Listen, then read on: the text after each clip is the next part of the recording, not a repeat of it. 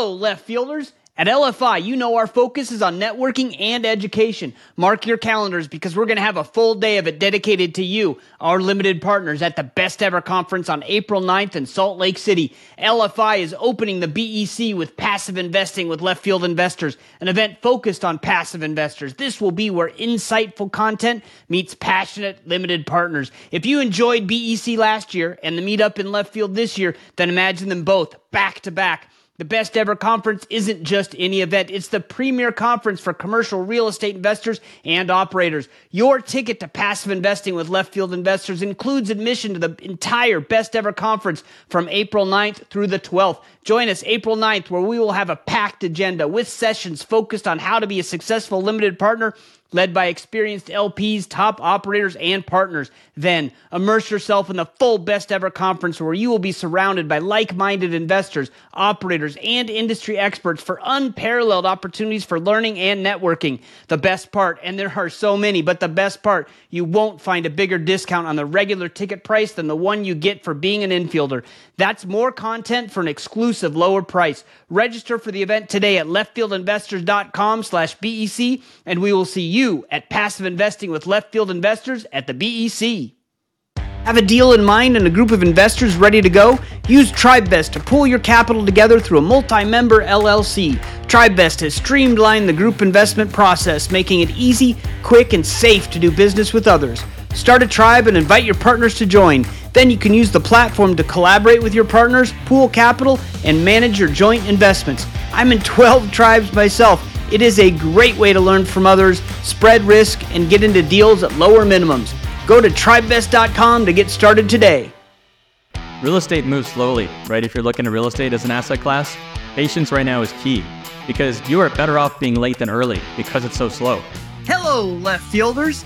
Welcome to Passive Investing from Left Field podcast.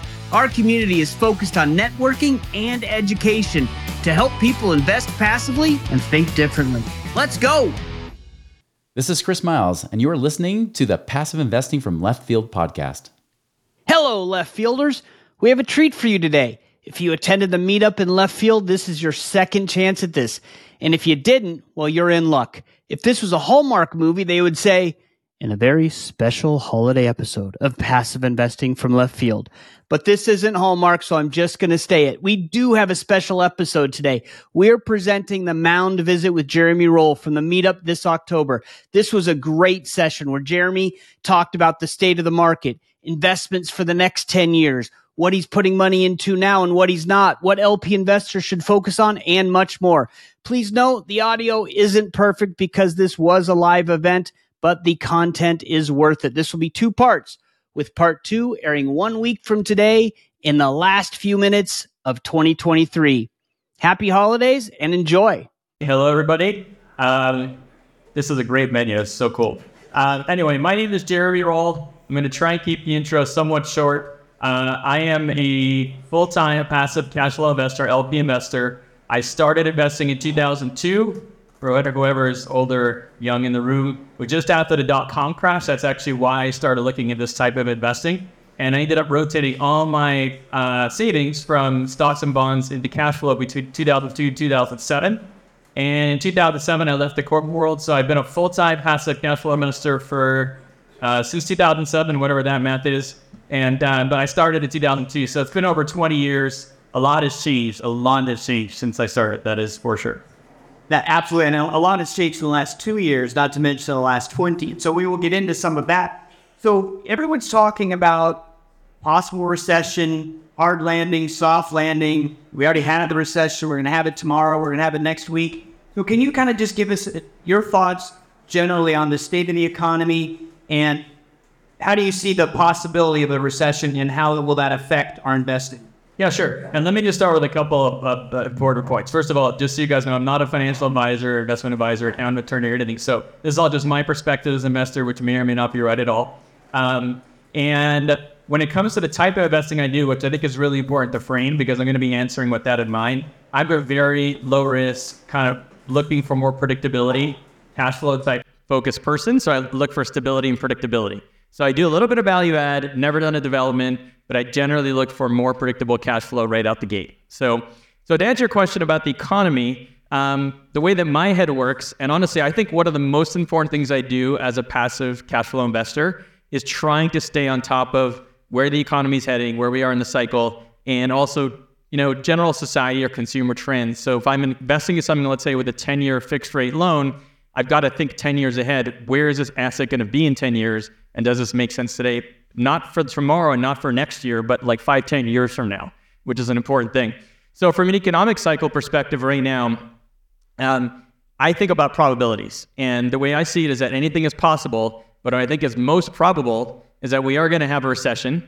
I don't know about whether it's going to be a soft or hard landing. That's really difficult to predict.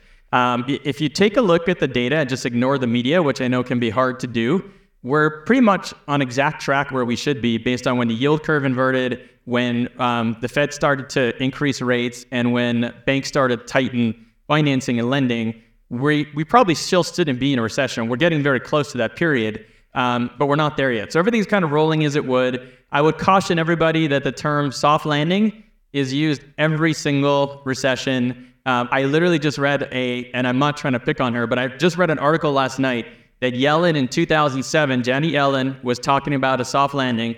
And of course, then there was a very hard landing, right? And people are now saying because she's calling for another soft landing, that means we're going to have a hard landing. That's probably not true necessarily, right? But if you look at the search term soft landing on Google from 2008 and 9, we're pretty much almost at the exact same level of the term soft landing even back then. So that's a common thing that happens every cycle. So I would ignore that, just look at the data.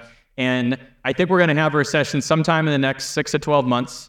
And I think that's going to set us up for what I would call the recession playbook of like certain things happening with real estate, et cetera. Can you talk a little bit about those things, the certain things? What are you, what's your concerns over the next, say, short term, 6 to 12 months? And what are some of those things that you think would come with a soft landing? Yeah. So if I look at just, I'm thinking about investing in opportunity X or asset X. My opinion, there are two dominoes that we should be focused on. One of them has already fallen, but the other one hasn't yet. So the one that fell was interest rates went up. We all know that, and that's obvious now. And that has made a pretty substantial reduction in property values based off of cap rates increasing, right? What I think hasn't fallen yet is the recession domino.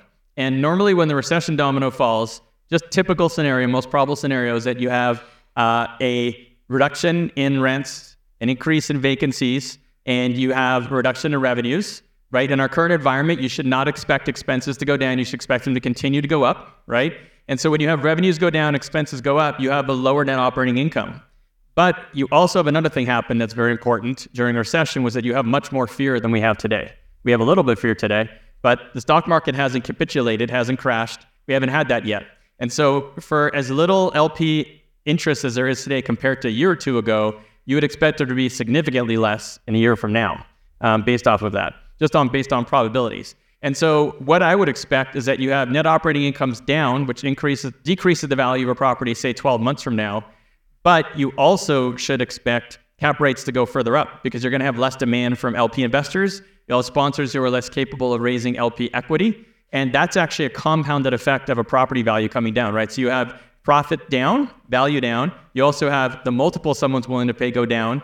And therefore you have a compounded effect of a property value going down. So for me right now, long answer is that I'm very concerned about investing in something today unless it's really unique and compelling is some odd reason, because I suspect the property values are going to be lower in 6 to 12 months from now.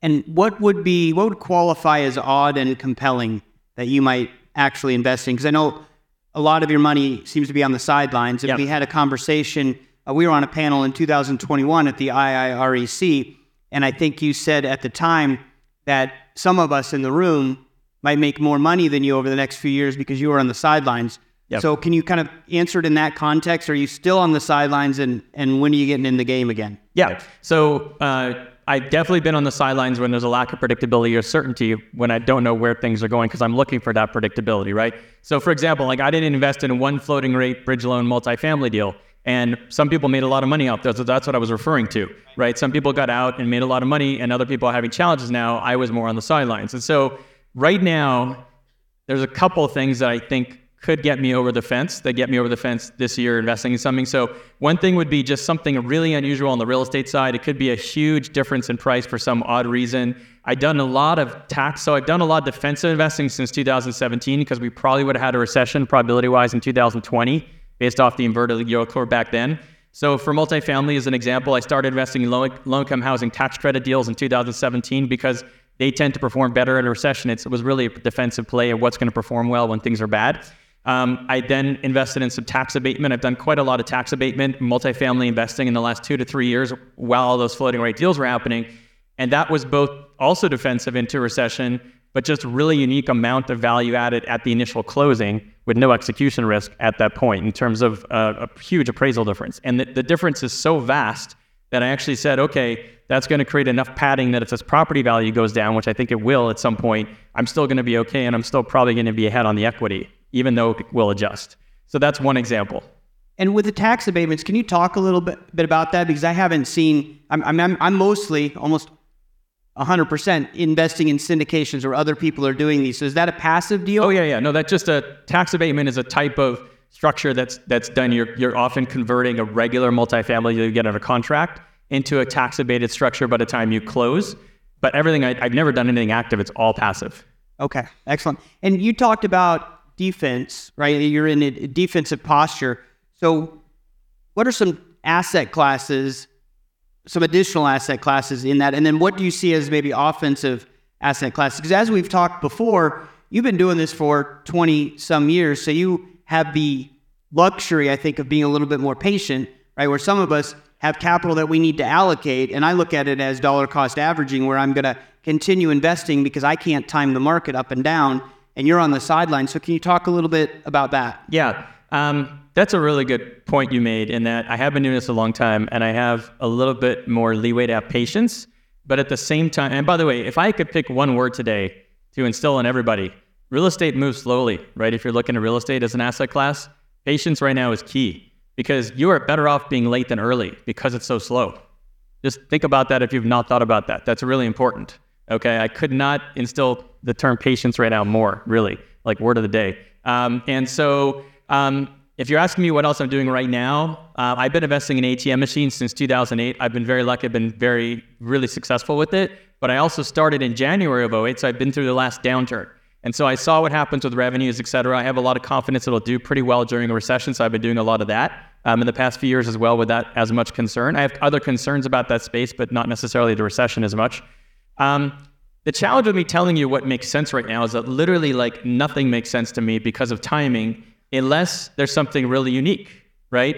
Or with the ATMs, I'm investing in an asset that's going to depreciate to zero. I don't have to worry about the value of the asset going down. I have to worry about the business performing and cash flowing during a recession. It's a different consideration set.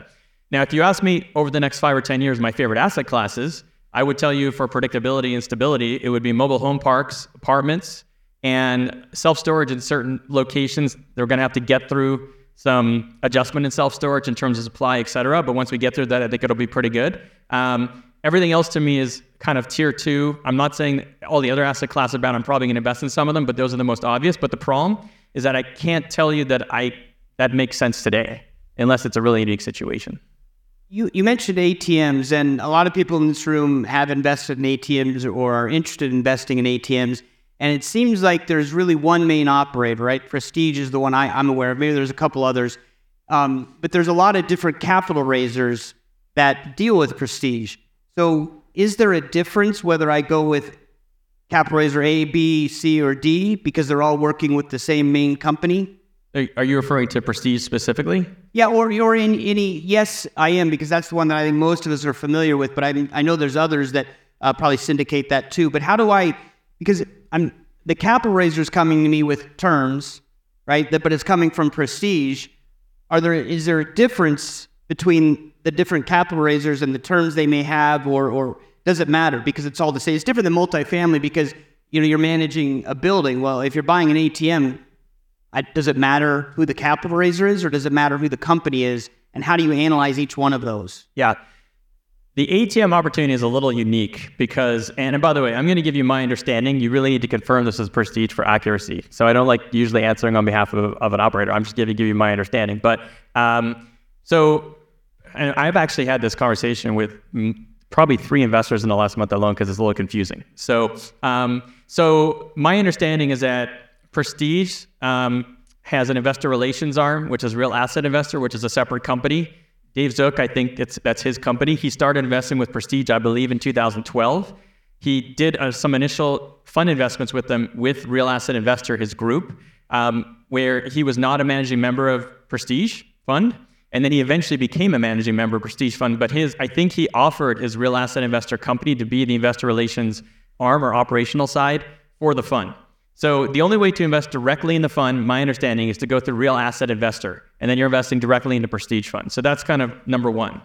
Number two is that some of the groups are acting as intermediaries from what I've personally seen, and the returns are actually projected to be lower because they're taking a piece as an intermediary. Some of them are just passing it straight through, and some of them and something I have an investor group, and something I negotiated was a side letter for downside protection. So some of them have this side letter and some of them don't. I could tell you that I negotiated over 100 changes in the operating agreement, a couple of years ago with them. And that is a final operating agreement that applies to all the groups ever because there's only one operating agreement, but I also negotiated the side letter. So you'd have to inquire about the side letter. It has like 2 different provisions in it. So it's a little confusing, honestly, because there's a whole bunch of different ways you can go with it. If you're investing in ATMs through Prestige, thank Jeremy for the due diligence on the operating agreement. Yeah. And I was going to say, it doesn't have to be through me or anything like that. Because honestly, I'm just investing directly with Real Asset Investor, but just happen to get the side letter. Yeah. So. But that's due diligence, right? We're talking about how do you become a better investor. He goes and looks at the operating agreement where most of us are, eyes barely open reading it. And he goes and negotiates changes. And I just think that's impressive. Yeah, I just want to be clear about something. I think that's the most number of changes I've ever negotiated in an operating agreement. I don't negotiate 100 changes in every operating agreement. Where's Heath? Are you there? Yeah, he's probably like, I've known him forever. He's like, he negotiated over 100. I don't want to talk to him anymore. But I've known him since before he was with LBX. But anyway, so normally I negotiate maybe 5 or 10 or 15 changes, but typically even a smaller number. They're all very important. That operating agreement is really, really important. Well, let's talk about that. But first, who here has negotiated a change in an operating agreement with an operator? Okay, I guess you can. There's a few that have. So what are we looking for if we're going to, well, one, what are we looking for? And two, do we have to have the name Jeremy Roll or David Shirky to get someone to listen to us to make a change in the operating agreement? Or are the operators just going to say, well, sorry, take it or leave it? Yeah, and it really depends on who you're talking to. Some of them are more open than others. One thing I would encourage you, though, is if you read the operating agreement and you see errors, if you see errors that are in your favor, don't say anything. I'm totally serious. I'm saying that with a straight face. I've done that many times, okay? Because you can use that in your back pocket down the line because it's a legal document that they've agreed to. But if you see an error that needs to be corrected that isn't in your favor, point it out. Because most of the time, I found that if there's an error that they didn't intend to be in there, even if they wouldn't normally be open to amending an operating agreement, they'll actually change that. They'll actually create an amendment for everybody. And when they create something that's an amendment that's more favorable than it was before, they don't have to get approval from the LPs because it's actually a more favorable option than you already subscribe to. So you asked me what we're looking for?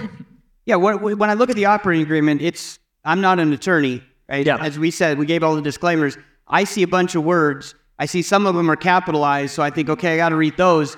But, I don't know what it's talking about. I try and I'm learning, but what do you ask for? Yeah, so even if you hate legal documents, which frankly I do, once you read enough of them, you'll realize that most of them are very similar, okay? And then what you have to figure out is, over time, is what are the most important things I need to look for to protect myself or to figure out how this is going to work. So I'll give you some really easy examples.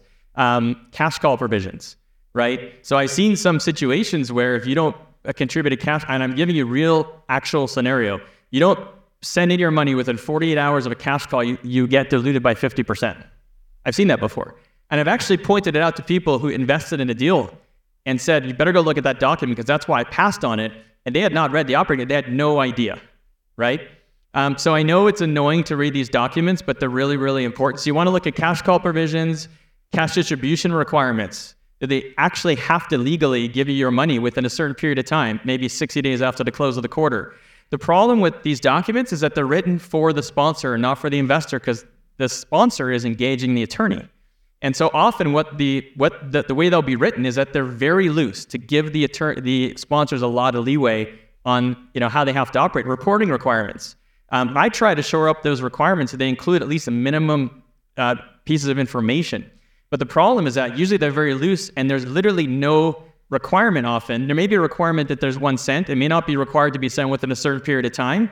Even though they're going to tell you there's monthly or quarterly, it may not be legally required. And there may be nothing legally, from a minimum perspective, required. And the problem I have with that, it's not that they don't have good intentions. It's that if push comes to shove, you didn't get something as an investor and you want to protect yourself, you can't because you agreed to have loose terms.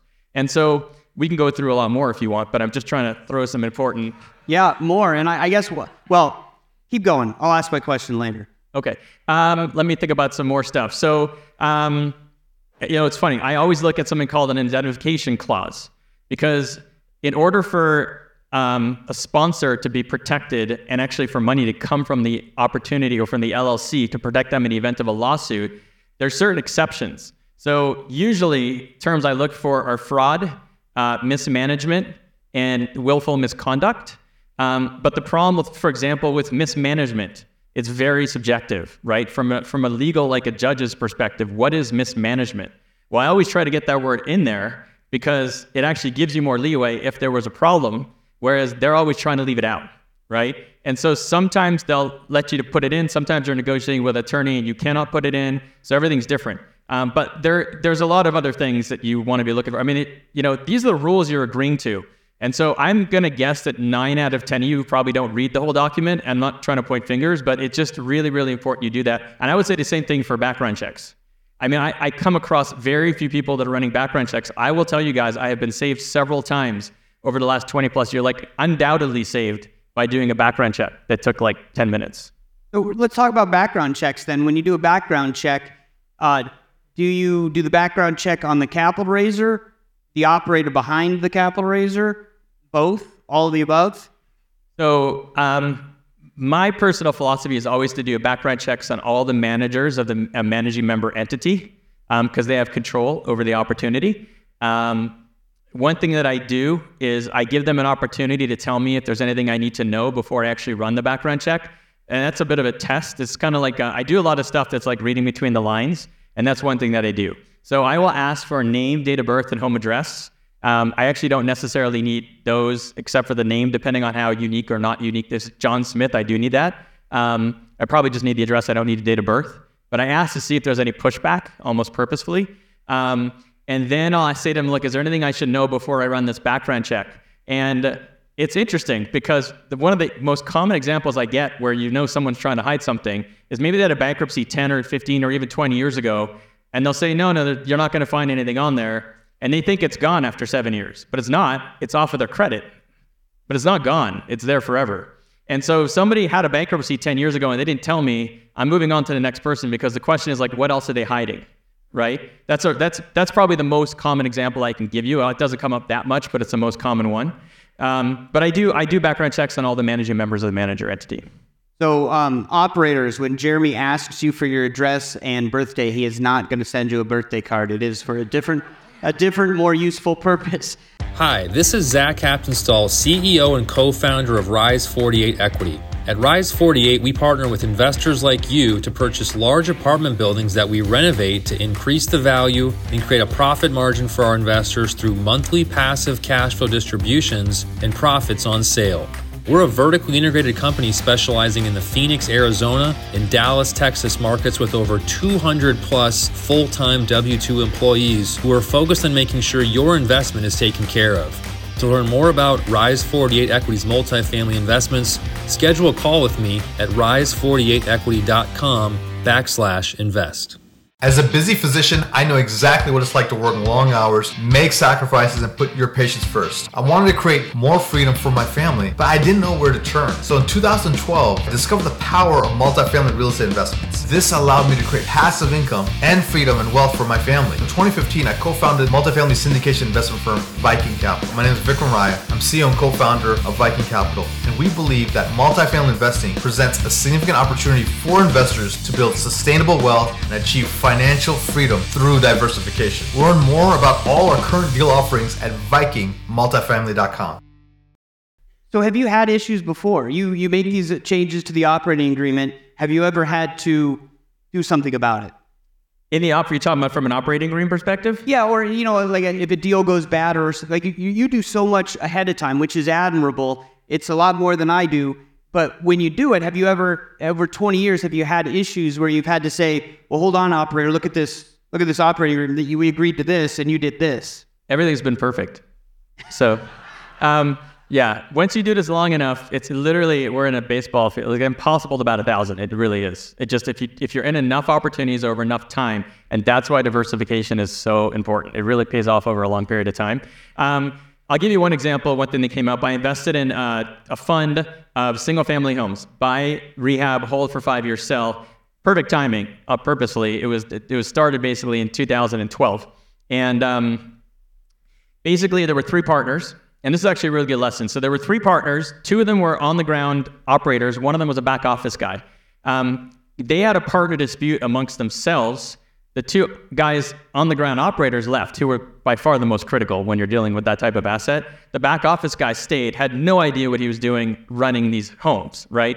So we started to have a challenge, and I kind of stepped in and negotiated switching managers. So I said to him, look, you're mismanaging this. But if you hand over the keys to all the properties, then we won't pursue you, type of thing. And I don't want it to sound bad, like I didn't send a lawyer after him or whatever, but that's kind of what it was. He actually agreed to it. And so we had a transition where he had new managers come in, take the properties over, shore them back up, and then resell them. In that case, we were right around break even on the original investment of capital, which is not a bad outcome, but obviously when you're not making a return, it's not a good outcome, right? So that's one example. Well, that's great. I mean, not losing money is the first battle, right? And then you got to try to make the money. Yeah, but I want to point out that the term mismanagement was key in that operating agreement. Just so you know, like very key in that operating agreement. That's great stuff. So I want to talk about then the operating agreement we've discussed, the PPM, the private placement memorandum. How do those relate to each other? And asking for a friend, do you have to read both?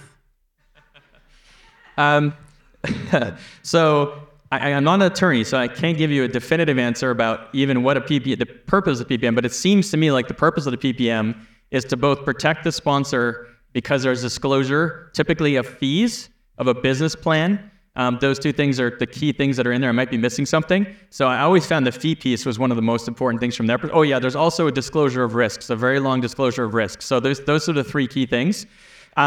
I believe that most of the sponsors will elect to create a PPM because I've been in the odd deal where they haven't had a PPM.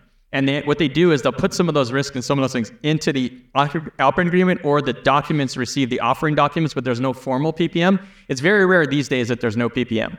But the PPM at the end of the day is really meant to protect the operator because they can point to all, everything they disclose and say, you knew about this fee, you knew about this risk, et cetera. So that's a very key document for them. But of course, as an investor, you want to read it. And I'm going to be honest, some of the risks you read are like boilerplate, attorney put it in, like we're in this building, right? Like they'll talk about natural hazards of the soil of this building if you invested in this building and how it can impact you. Okay, like we kind of all know that's a thing. The question is, did they check it or not, right? But we all know that's a possibility. So there's a lot of boring stuff in there, but there's probably some important stuff too each time. So I would definitely, you want to read it.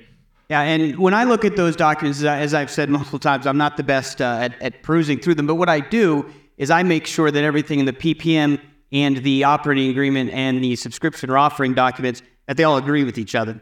Especially the waterfall and the fees. You got to make sure that all the documents agree, because the attorneys that I've talked to have said if they don't agree, the operating agreement tells the tale. Yeah, and that's actually a good point, because I have seen some discrepancies over time for sure. And that's one of the situations where if you approach a sponsor and say, hey, there's a discrepancy, which is the right one, and can you fix it? They should be willing to fix whichever documents obviously off and then issue some type of amendment. So I want to dip back into ATMs just real quick, because you mentioned something, and you said that you weren't concerned about ATMs through a downturn, but you offhandedly kind of mentioned some other things that you might be concerned about with ATMs. Can you tell us what those are? Yeah, sure. So the reason why I said I wasn't concerned with a downturn is because my experience in the last downturn with the ATMs was there was about a 15% drop in revenues.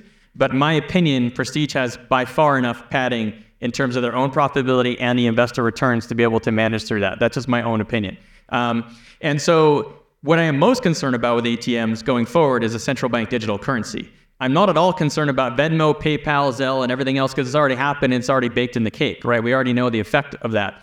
I am most concerned about what's coming up in the future, and central bank digital currency is something that the Fed has said that they might be doing and they're investigating. We have no idea if they're actually going to do it. We have no idea what it's going to look like. We have no idea if it's going to be in addition to the use of cash or in lieu of the use of cash. We don't know the timeline. And so I am watching that as the number one potential risk. The reason why I continue to invest in it despite that is that particular fund, if you're able to use the tax benefits, the depreciation, then the projected return, including that, is roughly a 3-year payback period for your return of capital. And in my opinion, it'll probably take more than 3 years for them to implement a central bank digital currency. I think it'll take a lot of years for them to roll it out and to have its full effect. So then that's just my own opinion. I could be wrong. Excellent. And so we talked about ATMs, and we mentioned multifamily briefly. So I want to ask, where do you think we're heading with the floating rate loans, upcoming challenges? And a lot of us in this room have invested in multifamily. A lot of us are in the floating rate, bridge debt, multifamily. What are you seeing how are they going to make it through? Some of them might, some of them won't. Can you just talk about how you see multifamily right now? Yeah. First thing I'll say is I'm not 100% qualified to talk about this, both because I'm not in one of those deals, so I haven't churned all the numbers. I've kind of seen some analysis. I have a bit of an opinion. The other thing too is that on the positive note, I don't know if you guys are familiar with, well, you know what, I'm not going to mention an operator, but I read an article recently, because they may be here. So I read an article, I don't know. They read an article recently stating that there was one operator just this week that had a press release that said that they were able to renegotiate and extend. So in other words, reduce interest rate and extend out a number of their multifamily bridge loan floating rate deals. And so that's very optimistic in terms of, at least having more time to add more value and try to see if that could be worked out. I will tell you that I've also seen that the distress is starting. It's a fact that foreclosures have now started. The most common deals that have gotten that type of distress and been foreclosed have been either just kind of the stuff that is just really, really hairy, and to the point where I think they probably ran a spreadsheet and said, there's no way to save this, right? But the problem is that those deals are so challenging that I am not considering those deals at all. It's almost like you have the hardest deals to be working on first. But what would normally happen in a cycle is that you're going to have more distress come out, say, next year. And then when everything that's going to be distressed is distressed, you then go in as an investor, evaluate everything, and choose the deals that you like best. So I would use patience right now if you see a distressed deal, because the fact that someone hasn't really done what they can to try to save it could tell you that it may not be worth investing in right now. So in the 2008, 2007, the banks had a lot of foreclosures and they owned a lot of property. Do you expect that this time, being that it's going to be more commercial property, they will realize that maybe they should try to work out loans instead of foreclosing and becoming owners of apartment buildings? Yeah, I don't know what to make of that. There's been so much artificial kicking of the can and money printing and everything else. I still try to continue to be as objective as possible and just use the history to try to have the highest probability of predicting the future. And I get very frustrated when you have everything artificial, because that throws the entire map out, right? That's the big challenge. And so I don't know what's going to happen. It's so hard to know. I think it's encouraging for people who are currently investing in deals that there are some lenders that are currently extending and reducing rates. But I expect at least some foreclosures, because that's where you should expect. That would be natural. Okay, so all I heard there was you could predict the future. So I will ask you the next question. Just kidding. What do you see as the best asset classes to look at over the next 10 years, let's say, if we're really looking out into the future? Yeah. Look, for someone like me who's looking for predictability, and this doesn't start today, this starts when the cycle really resets, whenever that's going to be. One of my favorites is mobile home parks. I read an interesting statistic recently. I used to tell people, look, turnover is very low in mobile home parks, right? Because people are sticky. They like to be there for a long time. So there's a statistic recently that I heard that if you have a mostly owner-occupied homes, meaning because the parks can have two different types of tenants. They can have someone who owns the home that's on the piece of land, and they're renting or they're paying lot rent. And then you can have a rental home, which someone's renting that home and also paying lot rent, right? But they don't own the home. In the owner-occupied side of things, when it's heavily owner-occupied, the average length of tenancy that I read about was 14 years. okay? You know the average length of tenancy in a multifamily? I'm giving you just a high average, not depending on location and asset class, probably like, 50%, like, 2 years, right? So if you're looking for predictable cash flow, I'm very much hoping to get back into mobile home parks. I stayed out of them for a few years now. I'm still in a few, but I stayed out most part in those because those cap rates got compressed, man. That asset class, those prices went up the highest percentage of any asset class. And so once it got crowded in like 2015 or so, 16, that's when I really stepped aside. And I can't wait for that to reset. I think multifamily is going to be strong in a lot of markets once we have some type of recession and reset, just because the continuing need for that asset from people who are living in the country. And I think that self-storage in the right location with the right type of user is going to be really interesting too. Those are my 3 favorites for predictability for the next 10 years. There's definitely other asset classes that will be good, especially certain niches. But to me, those are the most obvious. I think 10 years from now, where are we going to be? Those are the easiest to be able to predict. Excellent. And I have one more question. This is the benefit of being the podcast host is I get to learn and ask questions of people like Jeremy. And also that's the benefit here is I get to ask all my questions before you guys get to ask yours. So my last one is capital calls, right? You probably don't have a whole lot of those because you've been fairly conservative over the last few years. Some people I know, looking at myself, might have a couple of capital calls. And how do you make the decision and what do you do to analyze, am I going to participate or am I going to be diluted? It's a very good question. So let's start off with the fact that some capital calls are good, okay? I've been in a lot of retail and office deals over the years that we had capital calls because we had a tenant expansion for tenant improvements, literally expanding the entire physical building, right? I'm in a deal in Canada that's government. It's actually almost all medical office at this point. It's all government tenancy. It's actually the government that runs the Medicare up there. And they keep expanding this building. I've been in since 2008. We've gotten a capital call probably every 3 years to literally expand the building. But every time I'm like, yes, because you're increasing the value tremendously of the property.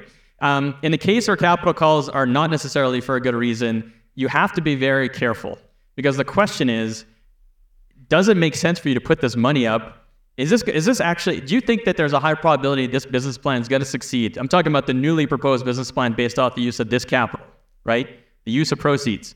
And if the answer is no, if I were me, I would just get diluted, right? And the fact of the matter is like, if you're going to invest in a lot of things over time, you cannot bat 1,000. Some of them are potentially going to be a write-off. And what you don't want to do is lose more money than you needed to on that opportunity. So I can't give you a specific scenario, but make sure you run numbers and ask as many questions as possible before putting more money into something that may end up foreclosed nonetheless. I think that's great advice because as I look at it, when someone comes and says, hey, we have a capital call, I want to know, did you complete the business plan or is the business plan on track? Because if you just got hit by the interest rates that went up higher and faster than anybody expected, okay, I understand that. But if you didn't even start the business plan, then I'm certainly not going to put more money into it. So that's kind of how I look at it. Yeah, and let me give you one of the most obvious things you should ask, I think, with multifamily right now as a starting point if you get a capital call, is what I've been reading is that some of the earliest foreclosures have been buildings, let's say a building's in a C property in a C area, and they were trying to increase rents per the business plan $400, but in the 1 mile surrounding or the 2 mile surrounding, there are no tenants beyond median household income is $35,000. These are real scenarios, right? And the sponsors may not have been experienced, didn't do the proper analysis. They're never going to get the rents to where they were trying to. And if that's a scenario for you and they're asking for capital, you got to take a look at that and say, did this business plan even make sense based on where it was located? Like, is it ever going to get there? Because these are the first foreclosures that are happening, the most obvious ones that aren't going to get there. Visor provides investors with a secure platform that displays a comprehensive view of all of their holdings on a single, holistic dashboard. From real estate syndications to private equity, crypto to traditional investments, with AI-driven, unbiased, honest insights to maximize return, Visor is your one place to rule them all. Automating performance tracking, projecting future cash flow, analyzing all your financial documents, and much more in one powerful solution, making it easy to follow the money. Sign up for a free 30-day trial now at Visor.co. Investing in syndications can be a daunting task. Wiring a large sum of your hard-earned money to someone you talk to on the phone for 30 minutes can certainly be scary. How can you be confident in what you're doing? Steve Sue, one of the founders of LFI, just published a book called Avoiding Rookie Errors as a Left Field Investor. 20 lessons learned from 14 years of investing in private syndications. This is, by far, the best book I've read on syndication investing. It's an easy-to-read book, chock full of great advice from Steve's experience as a passive investor. It is a must-read. Whether you're a first-time passive investor or a veteran, go to www.leftfieldinvestors.com/books and click on the link to Avoiding Rookie Errors as a Left Field Investor. If you are a passive investor, you got to read this book. Thanks for hanging out in the left field with us today. If you are interested in becoming a left fielder, you can find us on the World Wide Web at www.leftfieldinvestors.com and click the subscribe button to join our community. If you enjoyed the podcast, please subscribe to the show on your podcast player so you don't miss an episode. If you really enjoyed the show, a review on Apple Podcasts or wherever you listen to podcasts would be appreciated. This show is for entertainment purposes only. Nothing said on the show should be considered financial advice. Before making any decisions, consult a professional. This show is copyrighted by Passive Investing from Left Field and Left Field Investors. Written permissions must be granted before syndication or rebroadcasting.